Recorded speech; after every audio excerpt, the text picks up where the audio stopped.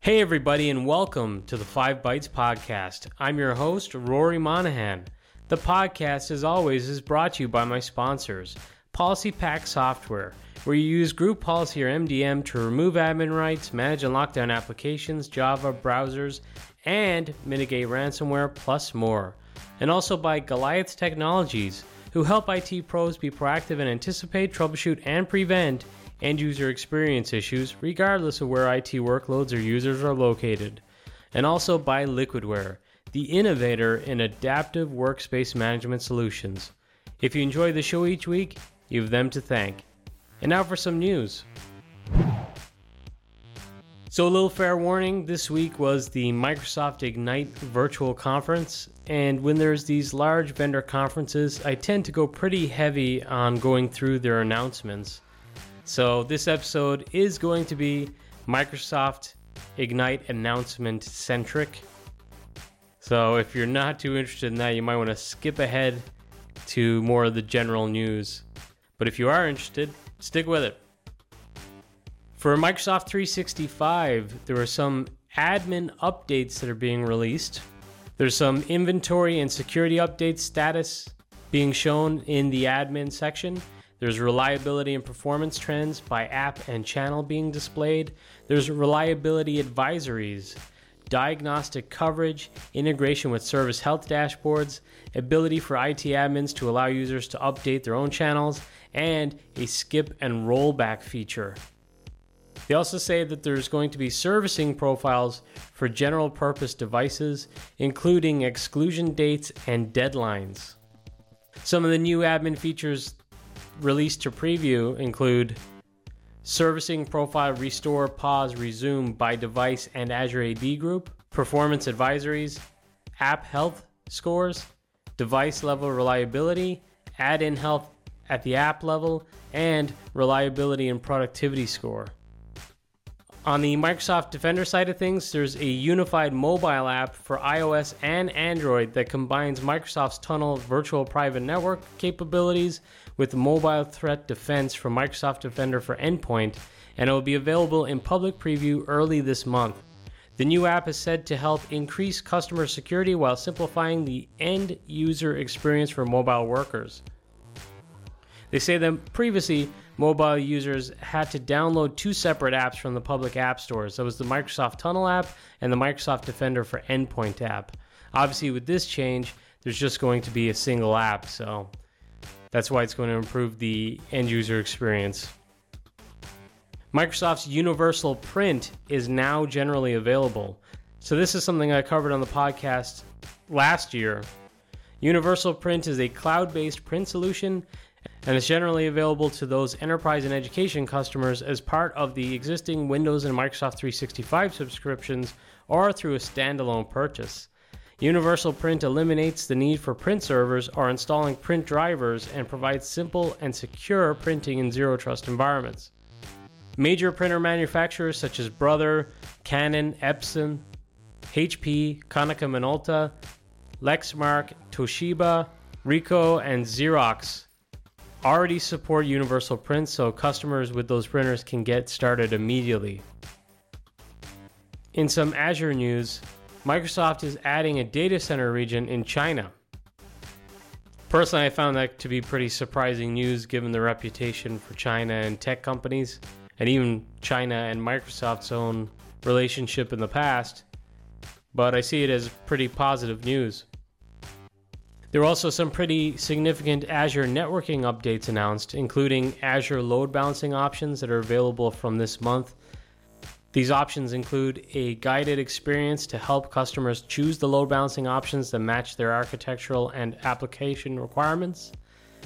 It supports load balancing across IP addresses in the backend pool. So previously, network interfaces associated with virtual machines could be added only in the backend of a load balancer.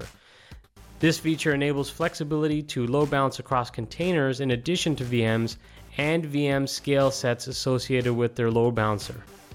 So that's pretty interesting. They're doing load balancing targeted to VM scale sets too. That could come in pretty handy as well for Windows Virtual Desktop, I'd assume. They also have a feature for Azure networking routing preference, which lets Azure customers choose how their traffic is routed between Azure and the internet. Azure Front Door is now available in preview, and this is a feature that I talked about previously on the podcast too. It has been upgraded to provide secure cloud content network, so CDN service, with integrated intelligent security capabilities, enabling cybersecurity teams to protect and accelerate apps, APIs, websites, and content delivery. Azure Firewall Premium has been upgraded too, and it's now available in preview. Windows Server 2022 is also now available in preview. Something that I thought was really cool was the Robotic Process Automation, or RPA, from Microsoft Power Automate on Windows 10. They say it offers robotic process automation capabilities to easily automate time-consuming manual work. And it's available to Windows 10 users at no additional cost. They say you could begin creating automated workflows between apps and services to synchronize files, get notifications, collect data, and more. I'm pretty interested to check this one out because I've been spending a lot of time working with Automate and Scenario Builder, and that's really, really powerful. So far, this reads like it's going to have a somewhat limited capability, but it's interesting nonetheless. It'll be interesting to see how far they take it. Suggested times for when people are trying to create meetings is going to be introduced to the Outlook mobile app for iOS and Android. I believe that's already in the web app and the full client. There's also going to be some additional improvements or enhancements to the Outlook calendar as well for just across all platforms.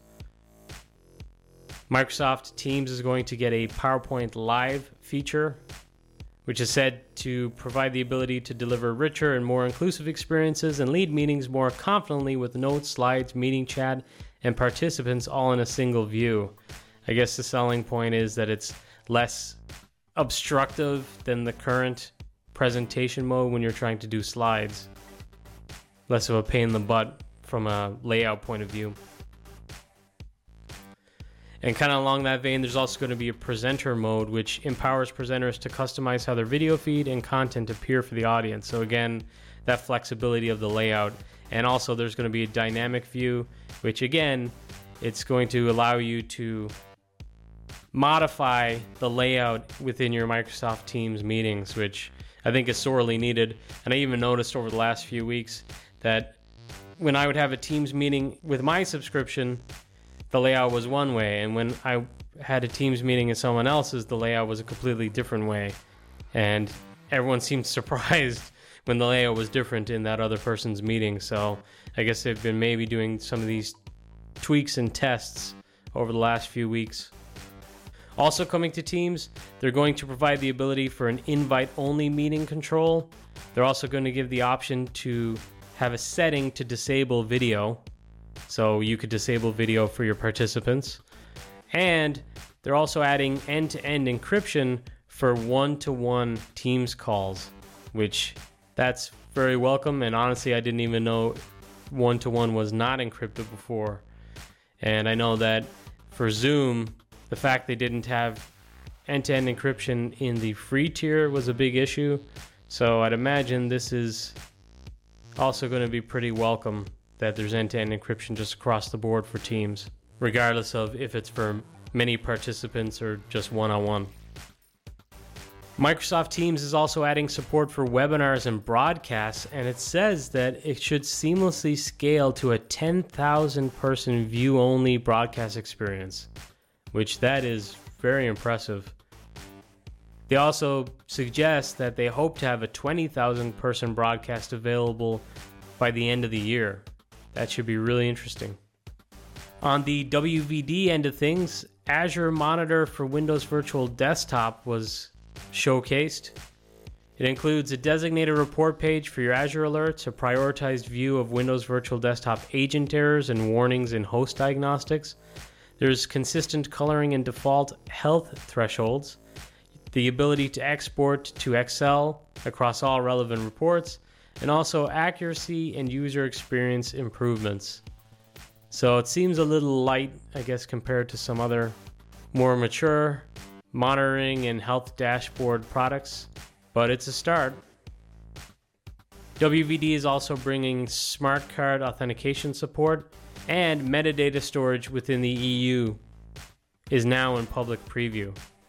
Finally, to put a bow on the Ignite announcements, the only session I got to watch so far was on MSIX because I have a particular interest in MSIX. And within the MSIX packaging tool, they're going to provide the ability to edit shortcuts in a coming release. There's also going to be support for passing parameters for your entry point without a need for the package support framework coming soon.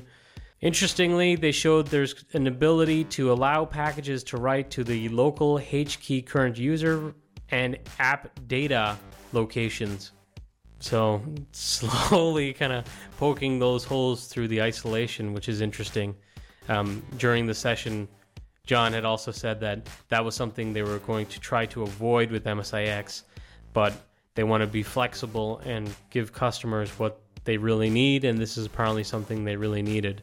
I guess it makes sense as well for those who maybe want to be able to manage some of the application settings and user settings and data using something like FSLogic's profile containers. In the past with AppV, sometimes when it made sense, I would exclude or remove registry going to the HKey current user and app data because it would get recreated on launch, and I wanted to use AppSense or some other profile management solution for managing the roaming of those settings. So kind of makes sense. They also said that soon we'll be able to have the same auto update feature that's available from the store when deploying MSIX on-prem, which to me, that was actually the one exciting feature of MSIX over some of the competitors out there. It seemed like with that kind of mobile app install type approach that the upgrades would become a lot easier to manage and a lot more streamlined. So that didn't come to fruition yet for on-prem, but it looks like hopefully it's going to come soon. They also said that updates will be scriptable with PowerShell, so that could be kind of cool. And also something else that is scriptable now is the package repair. Ignite looked like it opened with some focus around HoloLens and VR, and it looked pretty cool. And I was going to cover it more on this episode, but I figure that's not really playing too strongly into the enterprise space quite yet, but it will eventually, and I'm sure in future Ignite conferences there'll be more to talk about on the VR in the enterprise space.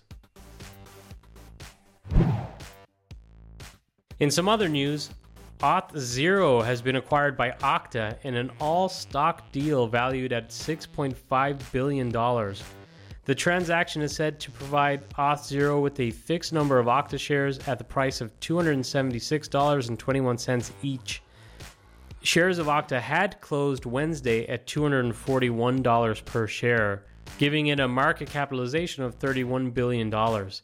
But shares were trading down more than 11% after hours, which I guess suggests that Wall Street was not that into the news, which is kind of odd because Okta had a really bumper year last year. And as Forbes reports, they've just acquired Auth0, which is a competitor, and they work in the same space. That, to me, makes it a very interesting acquisition as they were pretty close competitors. And I mean close.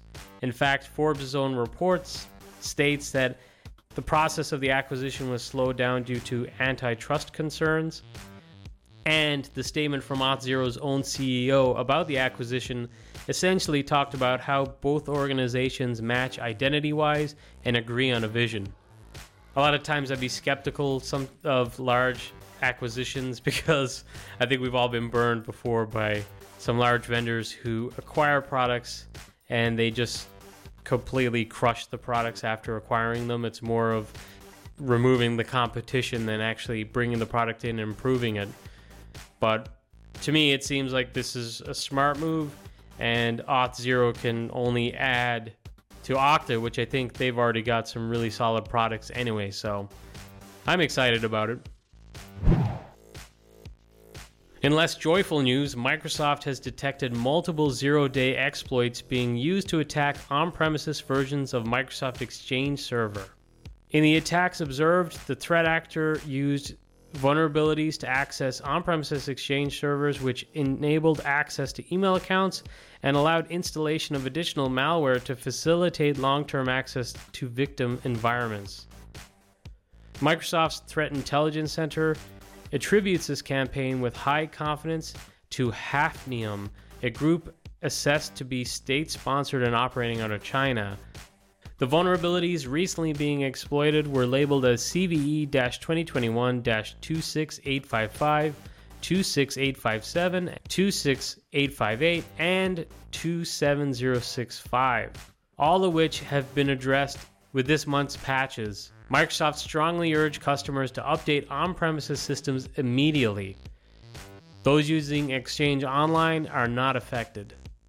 And if you're curious, Bill Long has an excellent script for checking your systems against these zero-day vulnerabilities, and he shared it on GitHub.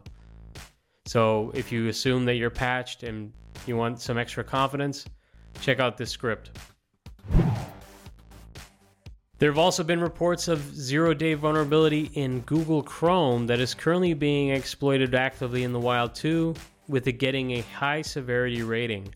ZDNet reports that Google has not revealed further details concerning how CVE-2021-21166 is being exploited or by whom. Details in general on this vulnerability are a little thin on the ground, but as it is a high severity vulnerability and is being actively exploited, you should patch as soon as possible.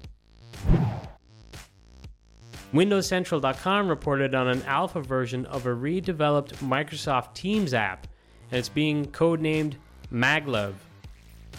Jesse Mikhail-Jarvie on Twitter shared that the app's performance is better than the current Electron version of Teams, and notes that a version with native code would be even better, but that may never come to fruition.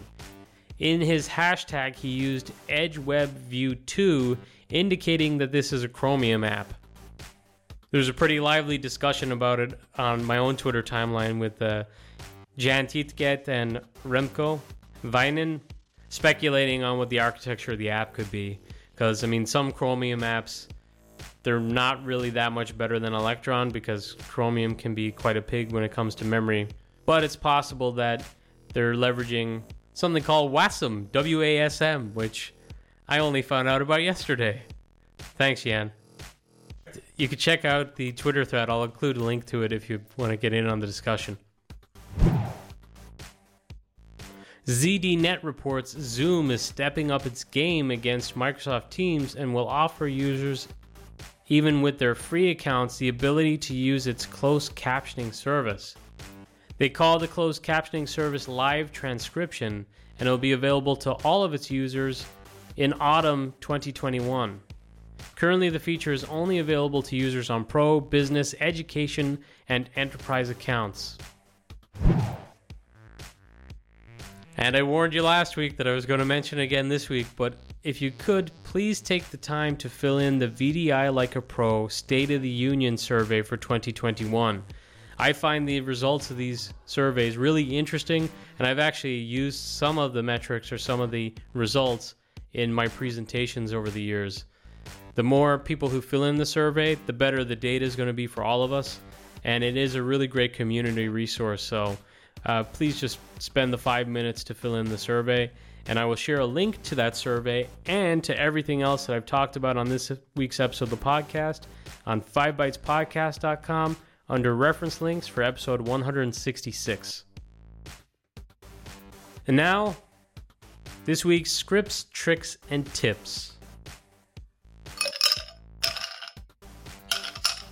So I'm going to keep it short this week because I feel like the news went really, really long due to the announcements from Ignite. But first up, Guy Leach. Of course it's Guy Leach.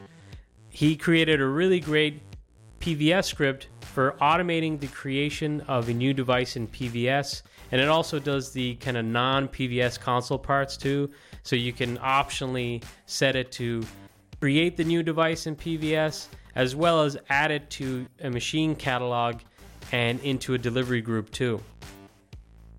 There are a lot of optional parameters in there. You can point to an existing device and it will just use some of the existing device's settings, like the OU it's in, like the naming structure and different aspects that are listed within the header of the script. Or you can go completely custom and set all the different options specific to your needs. It's a really great script. I've had the pleasure of testing it out, and it worked great in my environment, and I'm sure it will work great in your environment too. And also for that script, thanks very much to ScriptRunner.